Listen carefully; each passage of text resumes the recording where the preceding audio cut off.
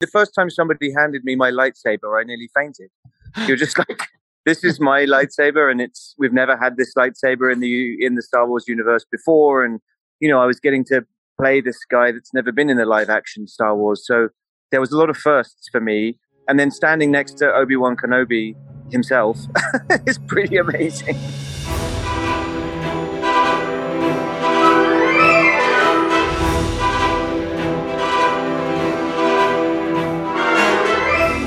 Hey everyone, welcome to episode 2. No, not Attack of the Clones. No Kamino saber darts to be found here, but rather episode 2 of the Dagobah Dispatch, EW's new Star Wars podcast. It's our weekly show where we obsess over all things Star Wars. This week, we have quite the episode for you. We are going to be joined by the Grand Inquisitor himself. Yes, Rupert Friend from Obi-Wan Kenobi will be hanging out with us for his very first Star Wars interview ever. Not only that, but Kumail Nanjiani will also be joining us for his first interview. How cool is that? Plus, we are going to welcome in EW's Darren Franich, who's going to talk all about his list of the top expanded universe characters that Star Wars left behind, which is to say those characters that are no longer considered canon after Disney came in and turned them into legacy stories, no longer in the official timeline.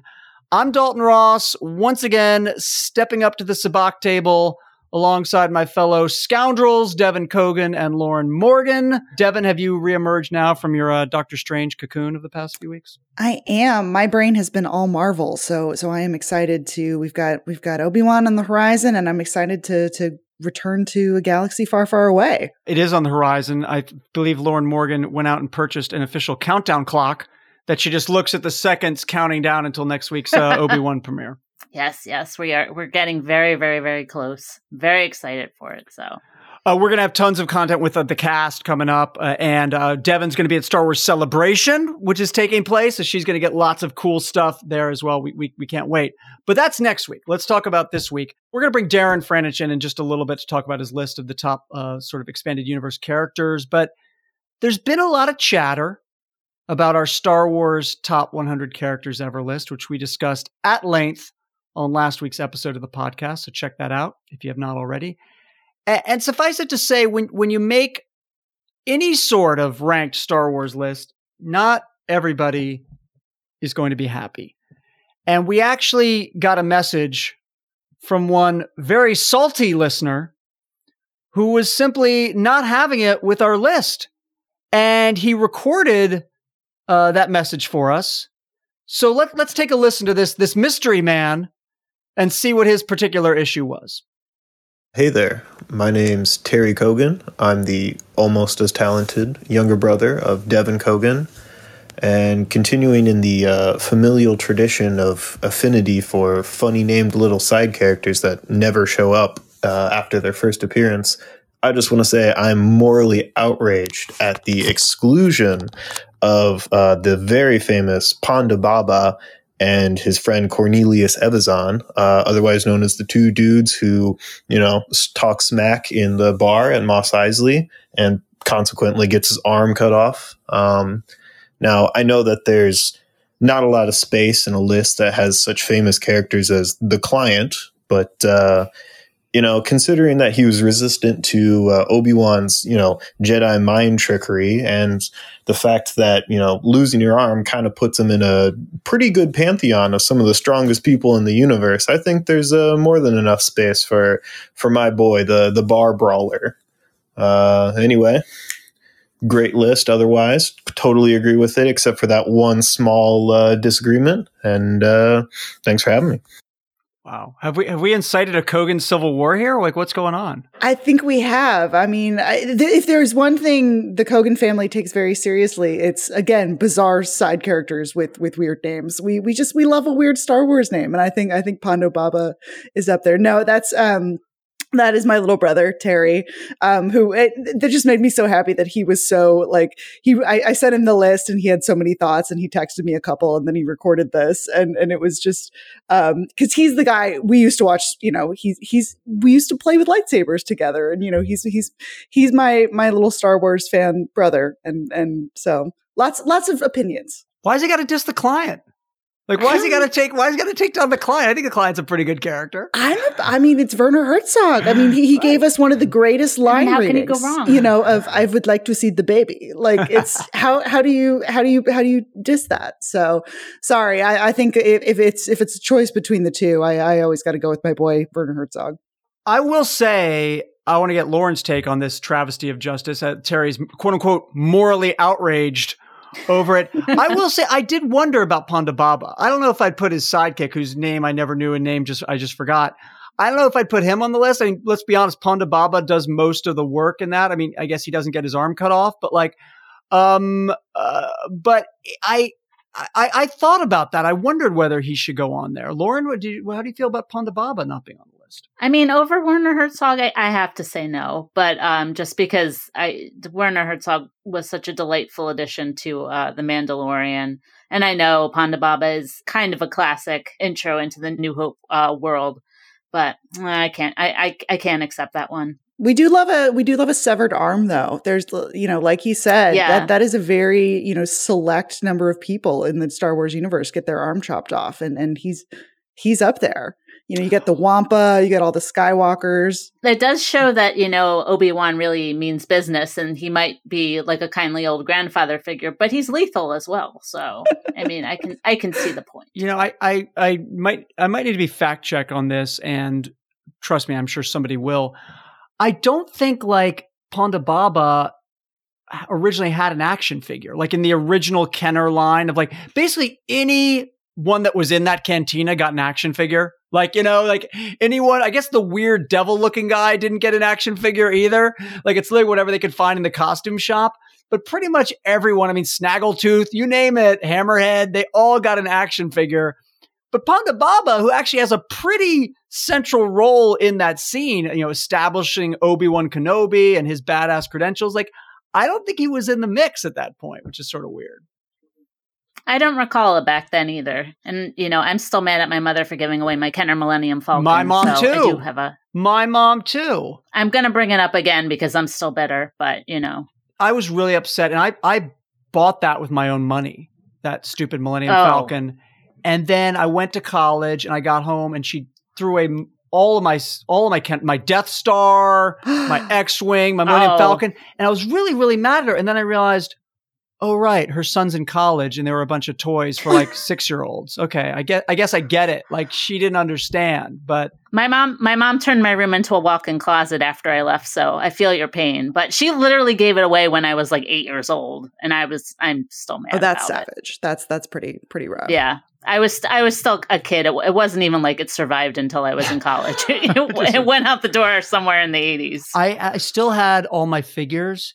And when my son was really little, I was like, check this out. And I gave him my original Luke Skywalker with the little, lightsaber that you push up his arm.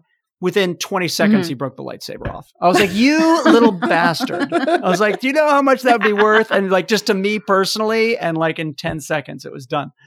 Well, listen, Devin's brother Terry was not the only message we got. We received another message about our Star Wars top 100 characters list. Another devoted listener who was hopping mad after finding out what our list was. Let's take a listen to that as well. As a mainstream Star Wars fan, as my sister Lauren always likes to say, I need to voice my opinion on the top 100 Star Wars characters. First, Ahsoka. Number 8. I know that she's a Jedi. I know that she was on The Mandalorian. She's a cool character and all. But seriously, number 8? I mean, come on. Baby Yoda is 28. That makes no sense, please. Okay, so second, I think Luke should be above Rey. Don't get me wrong. I like Rey, but the series is based on Luke. I mean, come on. Third, this K-280. What? Why is this character at 15? I actually like this droid, but he's higher than C-3PO. I mean, that really doesn't make any sense. Also, I don't even think Vice Admiral Holdo should even be on the list. I couldn't stand that character. And that's all for today.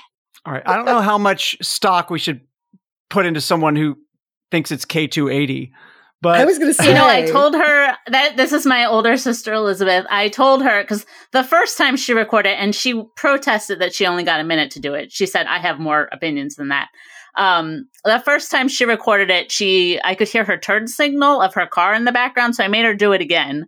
And then I told her, she sent that one and that was better. And then I told her it was K2SO. She's like, I don't care. So she refused to record it. I was going to say that's a direct attack on Dalton, the world's biggest I K2 know. fan. When I heard that from her, because she didn't tell me, she was complaining about Ahsoka, but she was really mad that Luke was underneath Rey. But I didn't know about the slam for K2SO before I heard. This it is from like her, a personal attack on me on multiple fronts. Like, right, she is Grand It Admiral is. Thrawn planning the attack and like cornering me in on all sides because she hates K280. She hates Holdo, who we discovered I'm the one that kept pushing for Holdo. She doesn't even want her on the list. Not that she's too high. She doesn't think she should be in the top 100. No, she wanted her off the list, and she likes Laura Dern, but she just for some reason, and I like Holdo, so I don't quite know why she doesn't like Holdo. And then that she's much, pissed about Luke over Rey, and we know that I was the Rey fan in the room, so she is just taking me test. I also wanted Luke over Rey, so I gave her that one. So everyone wanted Luke over Rey, but even with all that, even with she's attacking me on all sides, her disdain for Ahsoka must cut deep to you, Lauren. That's gotta hurt. Oh, she told me that beforehand, and I was just like, I disown you. I completely disown you. And then she told me, she's like, I've been a Star Wars fan longer than you. You don't know what you're talking about, because she is older than I am. But yeah, so we did get into it. So that is sort of the edited version of her commentary. So, but yeah, I just the Ahsoka thing. She's obviously very wrong. Well, I didn't hear from anyone in my family, so I guess the list is perfect, Yeah. According to all of them. Either that, or they don't like even know what Star Wars is. So I don't know. It's one of the two. Well, listen, that's the fun of these things. Like, we all had different takes in the room, and family members are getting into it. They're morally outraged. They think we're ridiculous. And just to a personal message to Elizabeth, if I had my way, not only would K280 been higher than C-3PO, he would have been higher than R2-D2, and that was not allowed. He did try for that, Liz. He did get overruled on that one. One of many things I got overruled on. All right, well, I will not be overruled on bringing Darren Franich in, so let's do that right after this quick break.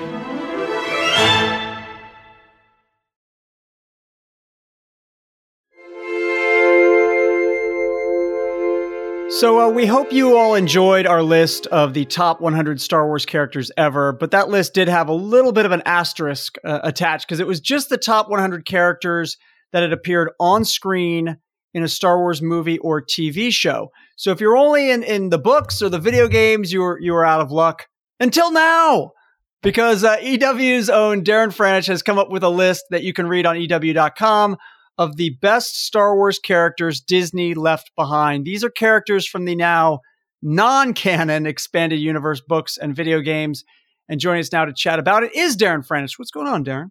Just happy to be here to correct an ongoing historical oversight. You're talking about like loving the books, loving the video games, loving the comics. That's all Star Wars was for most of the 1990s, gang. There was no regular content dump of movie or streaming crud. It was all the written word, the drawn page, and some, I have to say, pixelated video games that look way less cool now than they did in 1995. I'm willing to admit that it may have been a little more impressive when I was a kid. I was going to ask you about that, and maybe when we get into some characters on the list, because I was wondering how they hold up, and I'm wondering if you've gone back to see. But just to give like a little bit more of an explanation for our more sort of casual Star Wars fans, because I think some people are confused. Explain the difference between legacy and canon. Well, I don't acknowledge legacy. That's a Disneyism, which is all historical revisionism. So there was the term, the phrase was the expanded universe, which when I was growing up described essentially all Star Wars material that was not part of the movies, but specifically it really referred to, you had a series of books that started coming out in the early 90s, which began with Heir to the Empire, New York Times bestseller, invention of Grand Admiral Thrawn and Mara Jade, and all these amazing new characters alongside of the classic characters. Several different linked series of Dark Horse comic books. It kind of extended to the video games, like your Dark Forces, your Shadows of the Empire. Even as I'm saying this, the canon starts to get fuzzier the deeper in you go. But it was more or less the blanket term for everything that was not the original trilogy, at a time when essentially there was just the original trilogy and then years of kind of licensed products across what we then called multimedia. What was well, you had number 20 on your list was Kyle Katarn, by the way, from Dark Forces. I gotta say, so Dark Forces was a video game that came out in 1995, I want to say. Yeah. And it was basically, this is when the first person shooters were just coming out. Like Doom was a big thing, and Star Wars were like, we need a first person shooter. So I, being a big fan of that genre and like loving to blow things up, I was like, this game was made for me. And I thought it was like the best video game in the world because it was a first person shooter in the Star Wars universe. Was I wrong? Like, I haven't played this in like 30 years. Dark Forces is pretty good. I mean, listen, it is a first-person shooter. It is essentially the Doom version of Star Wars. Taking that into account, my memory of it, and then falling way down the rabbit hole of watching people play it on YouTube the last week, it did really successfully evoke the look and feel of Star Wars in a way that you have to remember, that was kind of the first real chance to walk around in a like somewhat credible looking 3D version of the Star Wars universe. So it was amazing stuff at the time. I think now you'd go back and say, oh, it's very primitive. I do think that the game was fun. Now the character, Kyle Katarn, was essentially a workaround you found a lot in the expanded universe, which was, we need someone as cool as Han Solo, but we can't use Han Solo, so let's just invent a fake Han Solo. That's more or less where he started from, and really in the first game, you don't get that much of a character out of him. He did then also become partially a Luke Skywalker type, because the later games let him do cool Force stuff, which was both cool and kind of brought in the whole moral ambiguity. Are you going to play him as a good Jedi or bad Jedi thing? Which I think for a video game character circa 1996, 1997 was extremely complex, James Joyce level characterization. I noticed that in your top 5 on the list, and everyone should go to EW.com to read Darren's list for these expanded universe characters that Disney left behind. You have a lot of Han Solo or Corellian adjacent characters in your top 5, and you've already dropped Han Solo's name once at least. This was a time, and I mean, you guys are much more experts in the kind of last 10-year period of Star Wars, so maybe this has persisted, but at the time, it just seems like the simplest way to immediately make a character interesting was to say they came from Corellia. Corellia or Corellia? This is all stuff that I've said more than I've read more than I've said. But the persistent problem in the Star Wars universe. Yes, yeah. Listen, it's open for pronunciation. Everyone used to be English, and now everyone is slightly more American. But because Han Solo came from there, it almost seemed like that planet became a planet of Han Solo types. You had people like Karan Horn, who was a key figure in the Rogue Squadron stuff.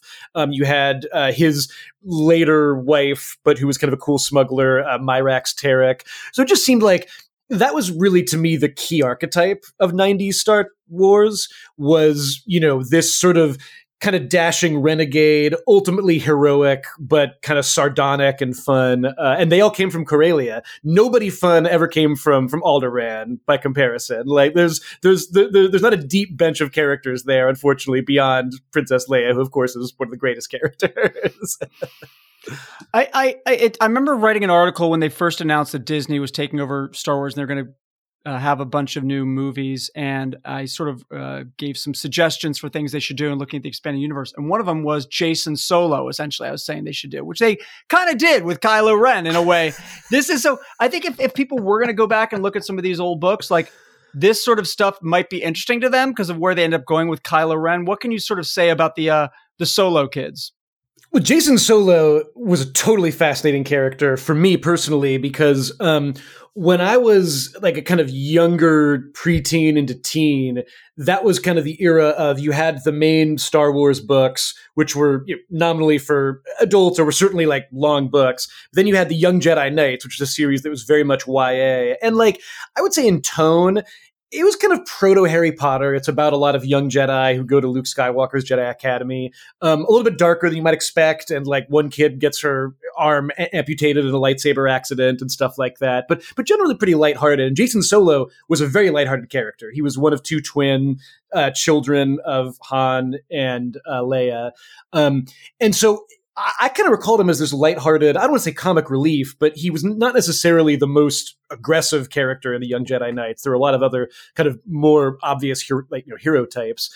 So then I kind of looked away from the expanded universe. And then years later, I was kind of like, I should see, like, was there any more? What happened to Jacen Solo? Like, there've been a lot more books and stuff published after I stopped reading. And it turned out that, yeah, he basically became the proto Kylo Ren and killed a couple of extremely important characters, himself came to a really bad end. And yeah, I think that's the kind of thing where you look at the expanded universe, it does seem like in hindsight, it was a laboratory almost inadvertently for stuff that became central to the Disney era. Because yeah, I guess one thing we can agree on is Han and Leia, questionable parenting, ultimately. I never want to parent shame. I'm not a dad shamer. I don't do that. We're all trying to get through the day. But it does seem like there is a trajectory in these Star Wars realities for their sons turning out not so hot.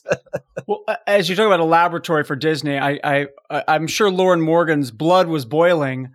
Was one entry on your list. Number 4, the characters that Disney left behind. One of the stars of Star Wars Rebels, and you mentioned him already, Grand Admiral Thrawn is on the list. I have a lot to say about Thrawn and what they've done with this character, but why don't you explain what he's doing on your list, Aaron?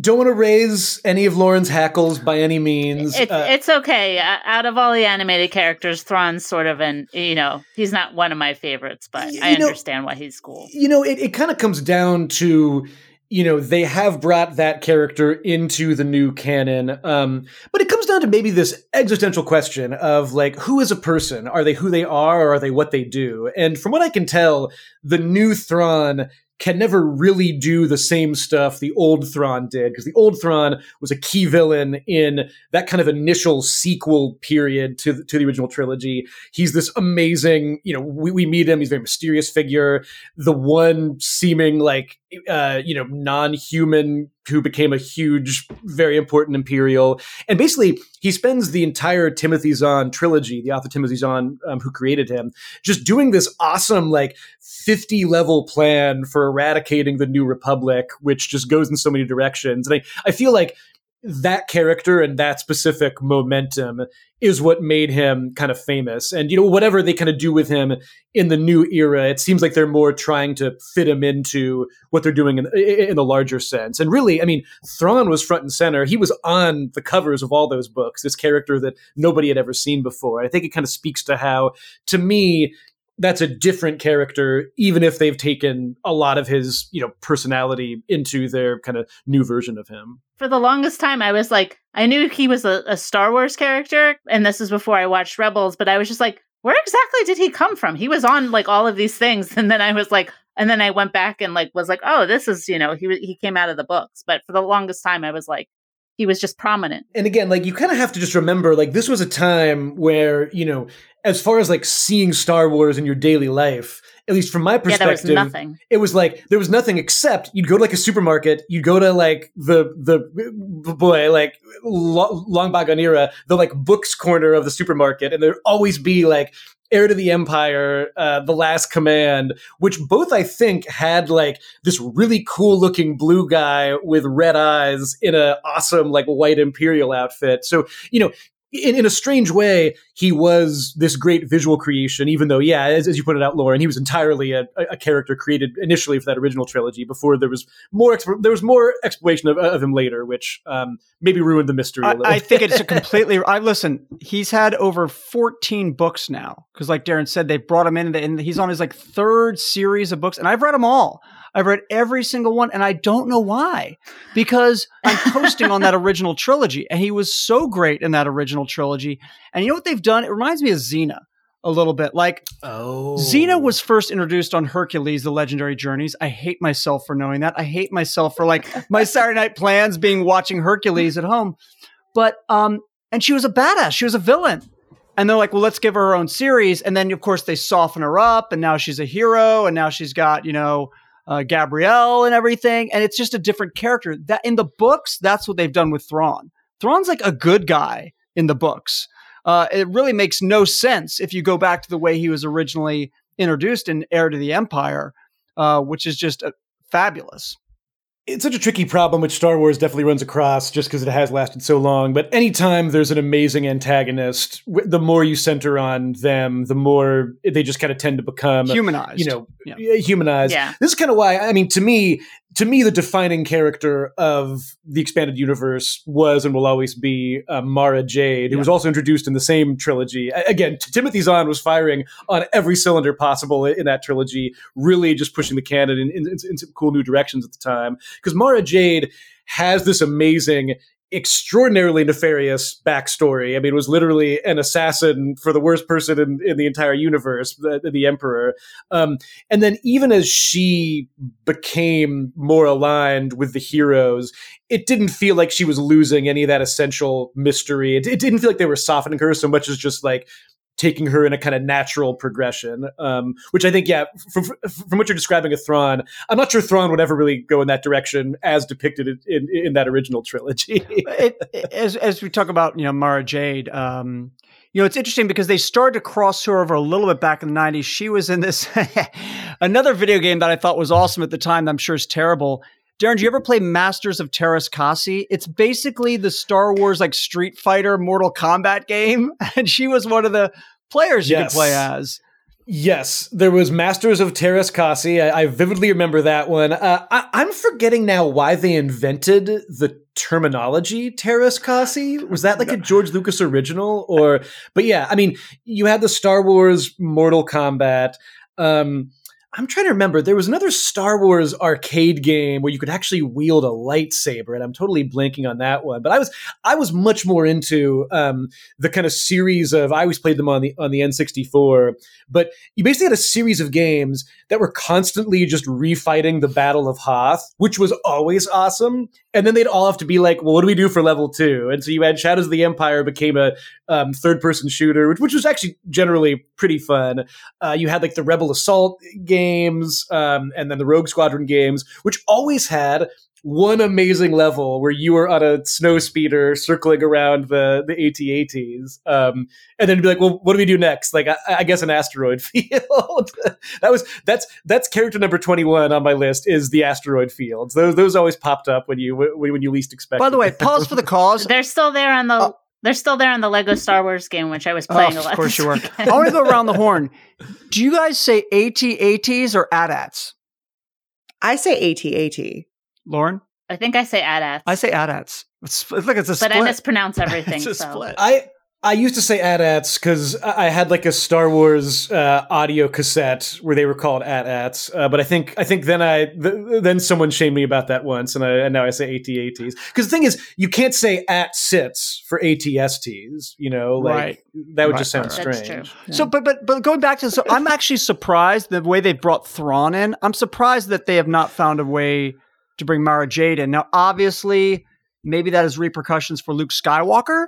And that's such a central character, so they don't want to bring her in and sort of, I mean, there's no mention of her in the other, Last Jedi. So, but they, I feel like they should have given Luke more of like a romantic, I'm always one of the feelings with the sequel trilogy is that there should have been more of the Solo and Skywalker next generation. I would have liked Luke to have a kid, and I would have liked to see more kids from Leia and Han, but I know they were trying to get away from the expanded universe, but I always thought that was kind of a mistake. Yeah, it's hard to tell. I mean, to me, the other defining thing about Mara Jade, I mean, besides, as Lauren was kind of saying, just, this may be a missed opportunity for expanding the ensemble around the original characters is like, I mean, again, she really, like, as far as main ultimately heroic characters go, she has a really rough backstory. And it's less tragic, although there's elements of that, and more just like kind of disturbing. And to me, that's kind of whatever good things or bad things there are about the Disney era. I feel like, they'd sort of read, Emperor's Assassin and be like, okay, we're gonna go a different direction here. let's say she like washed out of the Imperial Academy or something, which, by the way, several other characters on my list also did that.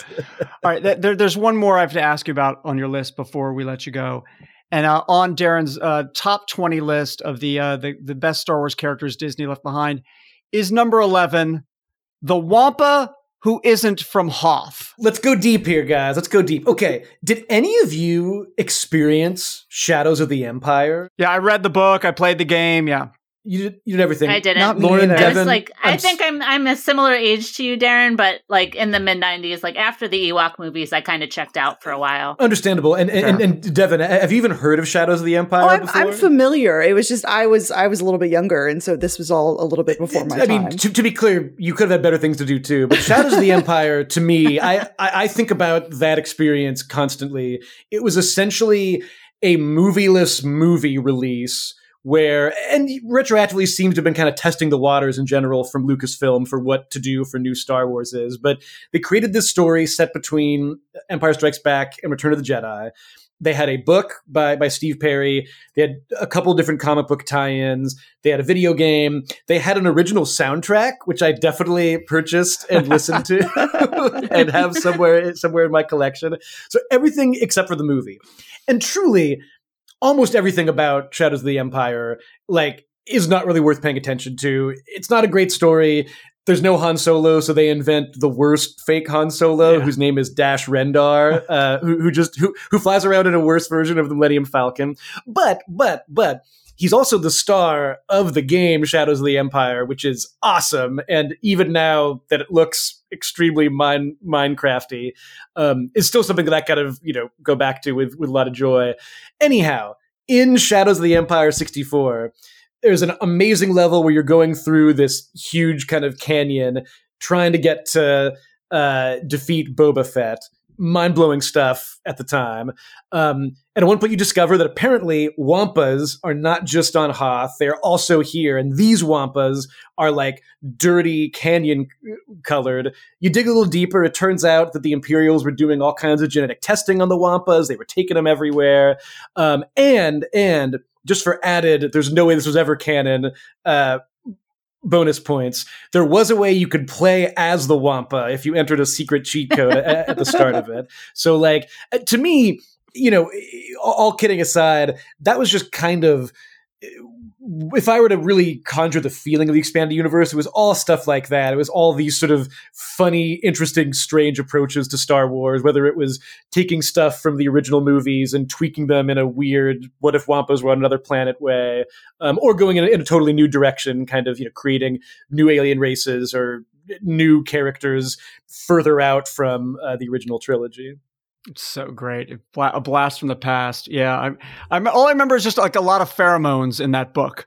Shadows of the Empire. That's all I remember. There's a lot. Yeah. Princess Leia was almost seduced by our number one character ever, almost lost it to pheromones. That's all I know. It's a strange read. And it's even stranger because like then in the tie-in comic books, there's a lot of Boba Fett material. And like there are great Boba Fett comics that are like, to me, just defining versions of the character. In this one, it's a lot of Boba Fett kind of monologuing towards Han Solo and Carbonite. Like it's very kind of like, Solo, like, I'm gonna get you there and Jabba's gonna pay me money. And you're just like, this is not quite capturing the appeal of the character here. That famously talkative character. Yeah, exactly. He has so much to say. Devin, it turns out that inside of his ship, he really kind of, he's like the employees on Below Deck. Like he's constantly talking to himself. There's there's that constant inner monologue that appears. Yeah. So if you experienced one bit of Shadows of the Empire, I'd say skip the soundtrack, focus on the video game. Darren, I'm really curious about the soundtrack now. Sorry. Oh yeah, you got to hit it. I'll try and track it down for you, Lauren. A soundtrack Thank you. for a book, FYI. That's where we were at, circa That is a new 96, one. 97. John Williams did not participate. Okay. Darren, it's a great list. Everyone go check it out on EW.com. Go get back to playing your 1990s first-person shooters, dude. Thanks, guys. That was awesome chatting with Darren. And after this quick break, we are going to bring in the Grand Inquisitor, Rupert Friend from Obi-Wan Kenobi, for his very first Star Wars interview ever. And then later, we will be chatting with Kumail Nanjiani, who will also be giving his first Star Wars interview. That's all happening right after this.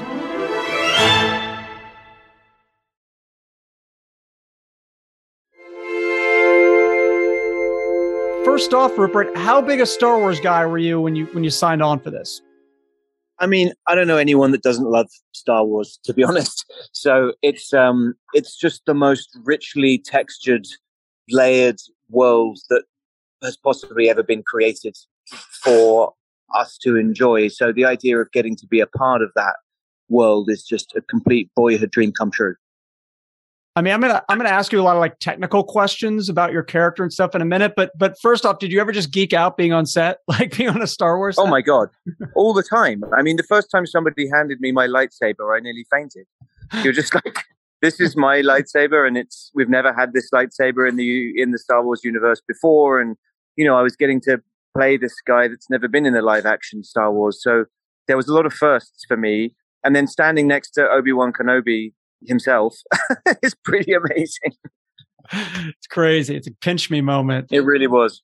What can you tell us about the Grand Inquisitor, especially for people that maybe aren't familiar with his history on the animated show? Okay, so basically the Grand Inquisitor is the chief of the Inquisitors, and he reports directly to Darth Vader. He's a pretty powerful member of the dark side, but he actually, some people who aren't familiar with Star Wars may or may not know this, used to be a Jedi. He used to, fight for the forces of good as a temple guard. And he also is one of the people who trained Jedi in fighting styles. So he knows all the things that they know about fighting, and that makes him a pretty fearsome opponent. I was curious, did you go back and watch any of Star Wars Rebels to sort of see your character in animated form, or did you just want to kind of take it fresh with the live action? Yeah, I really wanted to honor the character as I saw him. And so I almost deliberately did not see the animated interpretation. Myself and Deb Chow and Dave Filoni and all of the guys really wanted to do something fresh that honored and was faithful to the spirit of the character without doing a kind of impression of anybody else's interpretation. And it's interesting how you talk about how, of course, he is a sort of a fallen Jedi and trained Jedi. Is this stuff that he's going to talk about using in his job, or is it something more of just sort of background stuff for you as you're considering how you're going to hunt these Jedi down? Is that something that he's going to openly talk about on the show? Well, I can't give away plot details, or will be revealed in a couple of weeks, but I can say it really helped me to have as my backstory this sense of awesome power and knowledge where he's effectively hunting the folks he once was. So he has all this insider information on them and on the way that they might fight or evade capture. And that just brought an enormous kind of feeling of power beneath the performance. Yeah, I guess it's alluded to in that first trailer, right? Like we hear you explaining how the Jedi's sort of fatal flaw, which is so awesome. Talk a little bit about just his techniques. How this guy's obviously very effective at what he does. How does he achieve his results? Obviously, he's a master of the Force, but to me, it's that economy of power that demonstrates a truly powerful figure. As in, he's not running around like a headless chicken, chasing after people left, right, and center. There are plenty of lower minions who can do that. He's the one who's trusting the Force, trusting his gut, and he honestly, like a kind of expert rat catcher, just really feels he can sniff out any Jedi hiding anywhere, anytime. So if I were a Jedi and I were being hunted by this guy, I'd be pretty afraid. Tell me about the lightsaber. It looks awesome. It is phenomenal. It's it's double-ended, as you've seen in some of the early release artwork. So he can use it with one or both of the ends. He can turn it into a whirling blade. He can fly with it. It's pretty kick-ass. What's lightsaber training like, Rupert? Lightsaber training is amazing. I mean, the stunt guys on Star Wars are the best in the world, so every time you show up, to play, as I call it, it's like playing in the best sandbox or the best adventure castle in the world, because I think that everyone understands that people that fight with these techniques, people that have studied the way of the Jedi, there is a smooth, silent, deadly efficiency to everything. It's not two guys brawling in a bar.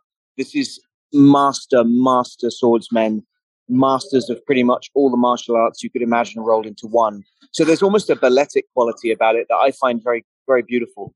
I want to talk about the look of the Grand Inquisitor because it's clearly striking. So what was the makeup process like? Is that sort of a makeup prosthetics? What's going on there, and how long did that take to get on you? It was 4 hours a day, and I worked with the most incredible team of prosthetic artists, as well as makeup artists, as well as prosthetic makeup artists. So I had most mornings 6 hands on me from 3 a.m. until 7 when the rest of the gang arrived. And it was just such a thrill to see this extraordinary creation come to life before my eyes each morning from within my own head, if that makes sense. It is. And I'm sure it helps you just looking in the mirror, getting right into character. And you got the suit as well. Tell me about the suit and how'd you like rocking a cape, man? The cape was extraordinary. All the armor together weighed about 45 pounds. So having that kind of just sitting on you, again, it's this feeling of immense potential that ripples underneath. The cape itself is weighted with chains so that it moved in a badass way. And yeah, you'd feel pretty invincible with all that stuff on. So when you're wearing a 45-pound suit and you got a cape, a heavy cape, and you got all the makeup and prosthetics on, are people running over to you with fans in between takes? Like, what's going on? Actually, yes. There are amazing neck fans that they've invented. But, there was nowhere to really blow me because I guess my mouth and nose were my own, so they could keep those cool. But you basically just sweat. Tell me, Rupert, about the sound. I mean, like I said, it's so ominous in that first trailer. How'd you work on the voice and coming up with how you wanted to give this character life through the voice? It was interesting because as I say, I deliberately didn't want to use anybody else's interpretation of this character. So it was really something that I felt very instinctively when I read the script. And one of the lines that Joby, the writer, had written was, when the Grand Inquisitor speaks, he's a man, or a being, I should say, who enjoys the sound of his own voice. He's one of those guys who, if you didn't stop him, would just talk and talk and talk. And I'm not giving anything away by saying we're going to experience that in the show. He has this very juicy way of enjoying himself. And I just thought, what does a guy who enjoys the sound of his own voice sound like? And that's what we got. What was it like working with Moses and Sung sort of on Team Inquisitors there? Oh, it was great. Yeah, what a trio. What a fearsome trio. When you see them in that second trailer coming off their jump ship, you can just feel the whole of Tatooine kind of cowering. But I also loved how those guys, the 3 Inquisitors, the main ones, that they're so distinct. Their weapons are different from each other. Sung has that incredible kind of helmet thing. And then Moses brought such an original take to her character. So we were a happy bad gang. What is the Grand Inquisitor's relationship like with Darth Vader? In terms of he's sort of the Grand Inquisitor and leading these Inquisitors, but you got, if it's like the HR chart, you got Vader above everyone. So what's their relationship like? Well, obviously with the rule of 2, in the HR chart, you've got the Emperor first, then you've got Vader. And I'd say right there, I wouldn't even say below. In his mind, I think he's on a par with Vader. He's not. Obviously, Vader would probably kill him. But I think it would be quite an interesting fight. Man. So you've got this idea of a fearsome guy, this Grand Inquisitor, who, yes, reports to Vader. And I do think he respects the hierarchy and the order of command, but I think if there were ever a slip up, he would be waiting in the wings. We know the Grand Inquisitor is out there up until the time of Star Wars Rebels, which is a few years after this. So has there been any talk about potentially showing up elsewhere in the franchise beyond this series at some point? Because, sometimes people show up in one place and you never know what's going to happen later. Is that something that's been discussed or you've thought about? Well, it's a really good point, because one of the things I'm loving about seeing the Star Wars universe unfold and expand is that crossover thing. It's seeing characters who are in a limited world, are crossing over into a movie or back into a game even.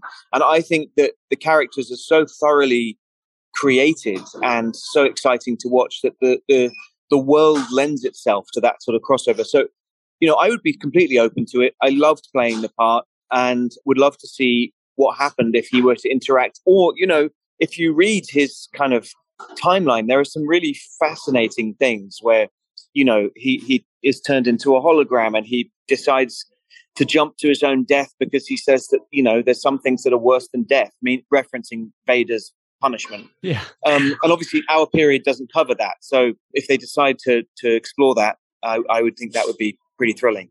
I hope they do. I can't wait to see your performance. Like I said, that when that first trailer dropped and seeing you and hearing that voice and hearing the Duel of the Fates music, it was just like the perfect cocktail, man. And I just want to drink it. I just want to drink it up. That's what I want to do. Fantastic. I really appreciate the time, Rupert. Thanks so much, man. Thanks, Dalton. Thank you to Rupert Fenn for sitting down with us. And here is Dalton's interview with Kumail Nanjiani. How big a Star Wars guy were you when you signed on for this madness? Really big, since I can remember. I don't remember a time when I didn't really love Star Wars.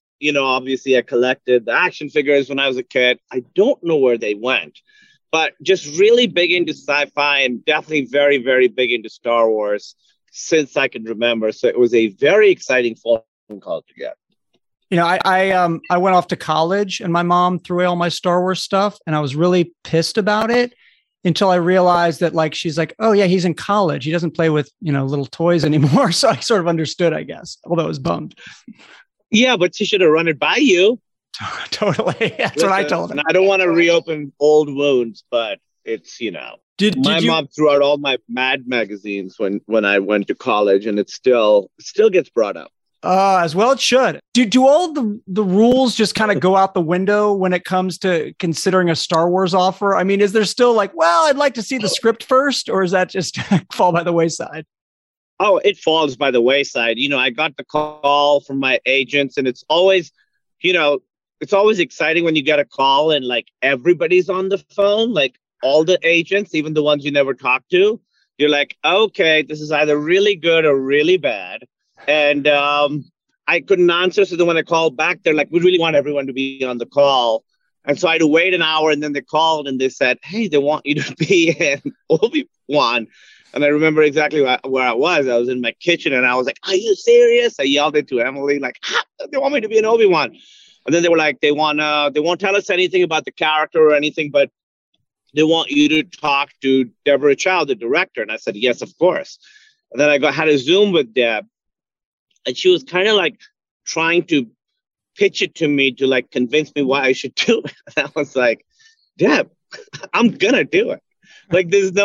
It's Star Wars. You don't need to talk me into doing Star Wars. So yeah, it was a very, very, very easy decision, especially, I'm such a big fan of Ewan's and I've never gotten to meet him or work with him. So that was another exciting piece to the whole thing.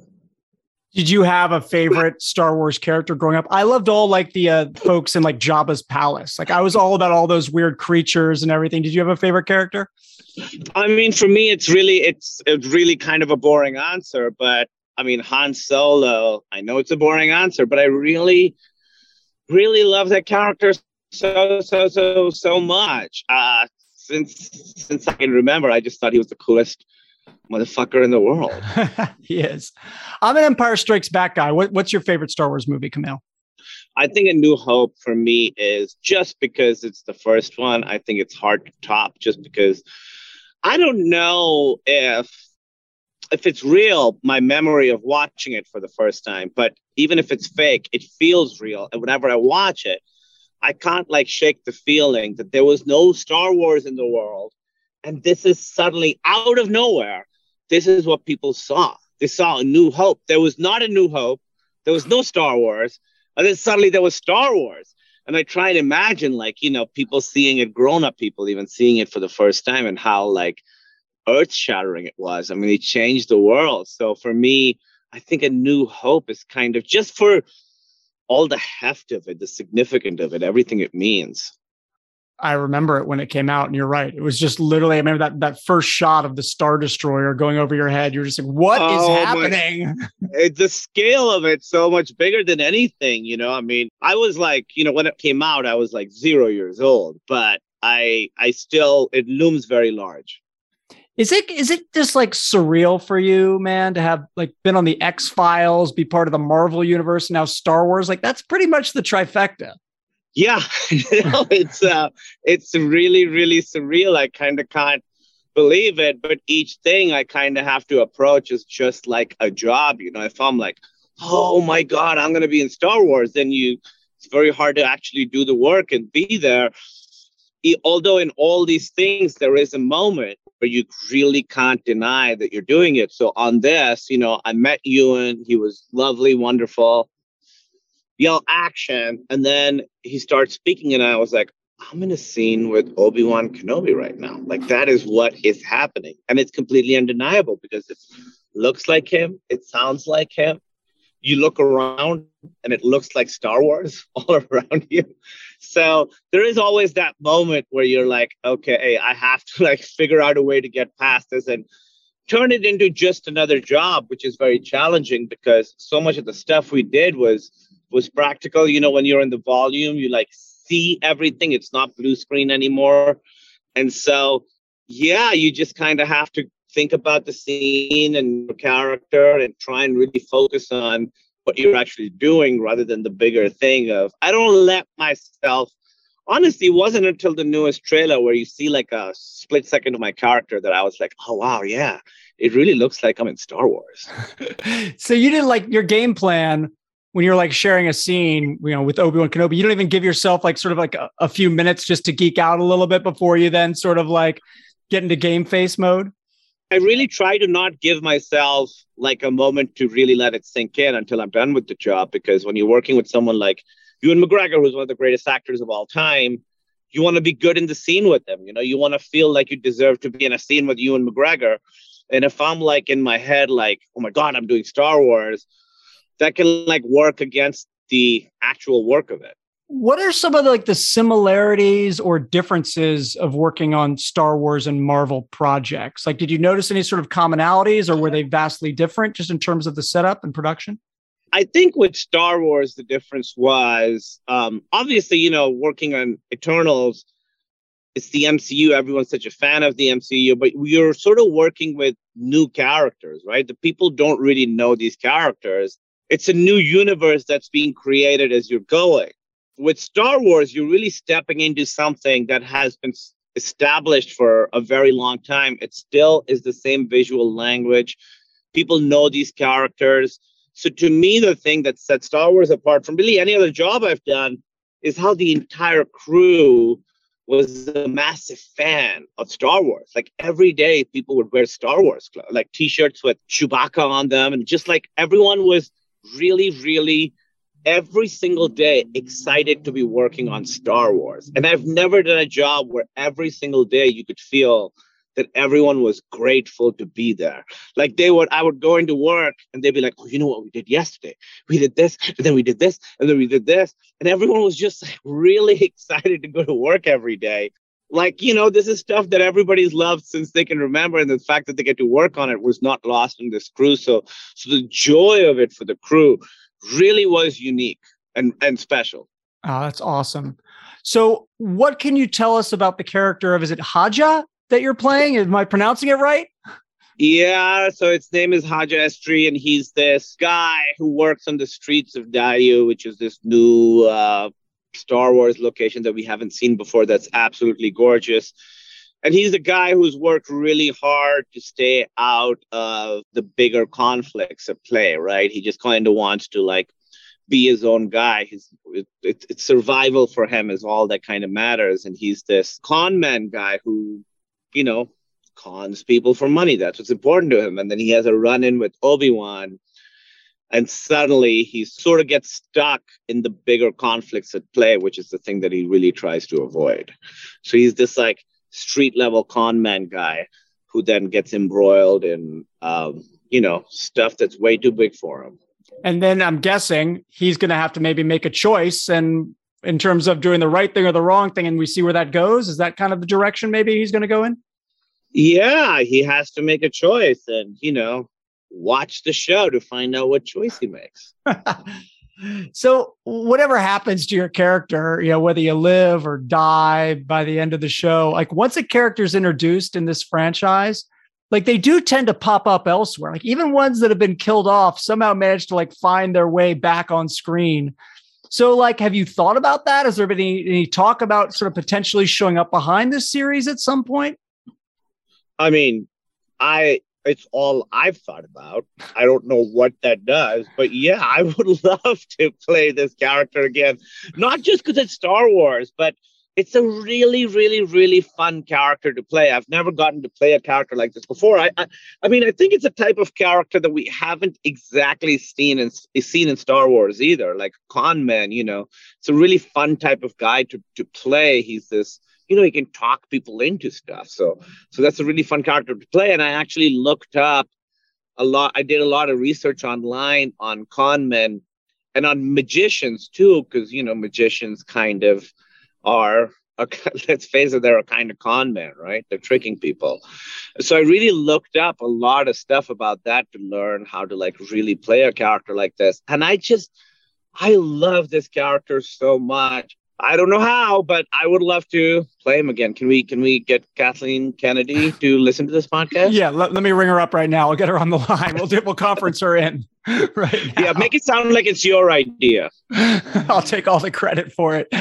So have you tried to use any of these con man techniques you learned in your actual life, Kumail? Yeah, I'd say people's names to them a lot just to get them to trust me. That's a big con man trick. People like subconsciously trust people who say their own names back to them. We're all obsessed with ourselves. Definitely. Listen, man, I don't want to take up too much of your time. I know you just worked a long day. I really appreciate it. I hope we get to chat once we actually, after we get to see the episodes, you can maybe speak a little more freely and stuff. I would love to. Yeah, I'd love to come back. Thank you for talking to me. I'm genuinely, my New Year's resolution was to not get too excited about stuff I have coming out because I get too wrapped up in like how people are going to like it or not like it and that stuff. And I can't ultimately control that. But with Obi-Wan, like I can't help but be really excited that people get to see it. I mean, that first trailer when they had the Duel of the Fates music going and it was just like, it's impossible not to get excited. I know. And every little thing I see of the show, because, I've just done ADR. I haven't seen the episode, so I've done ADR. So I've seen bits of it.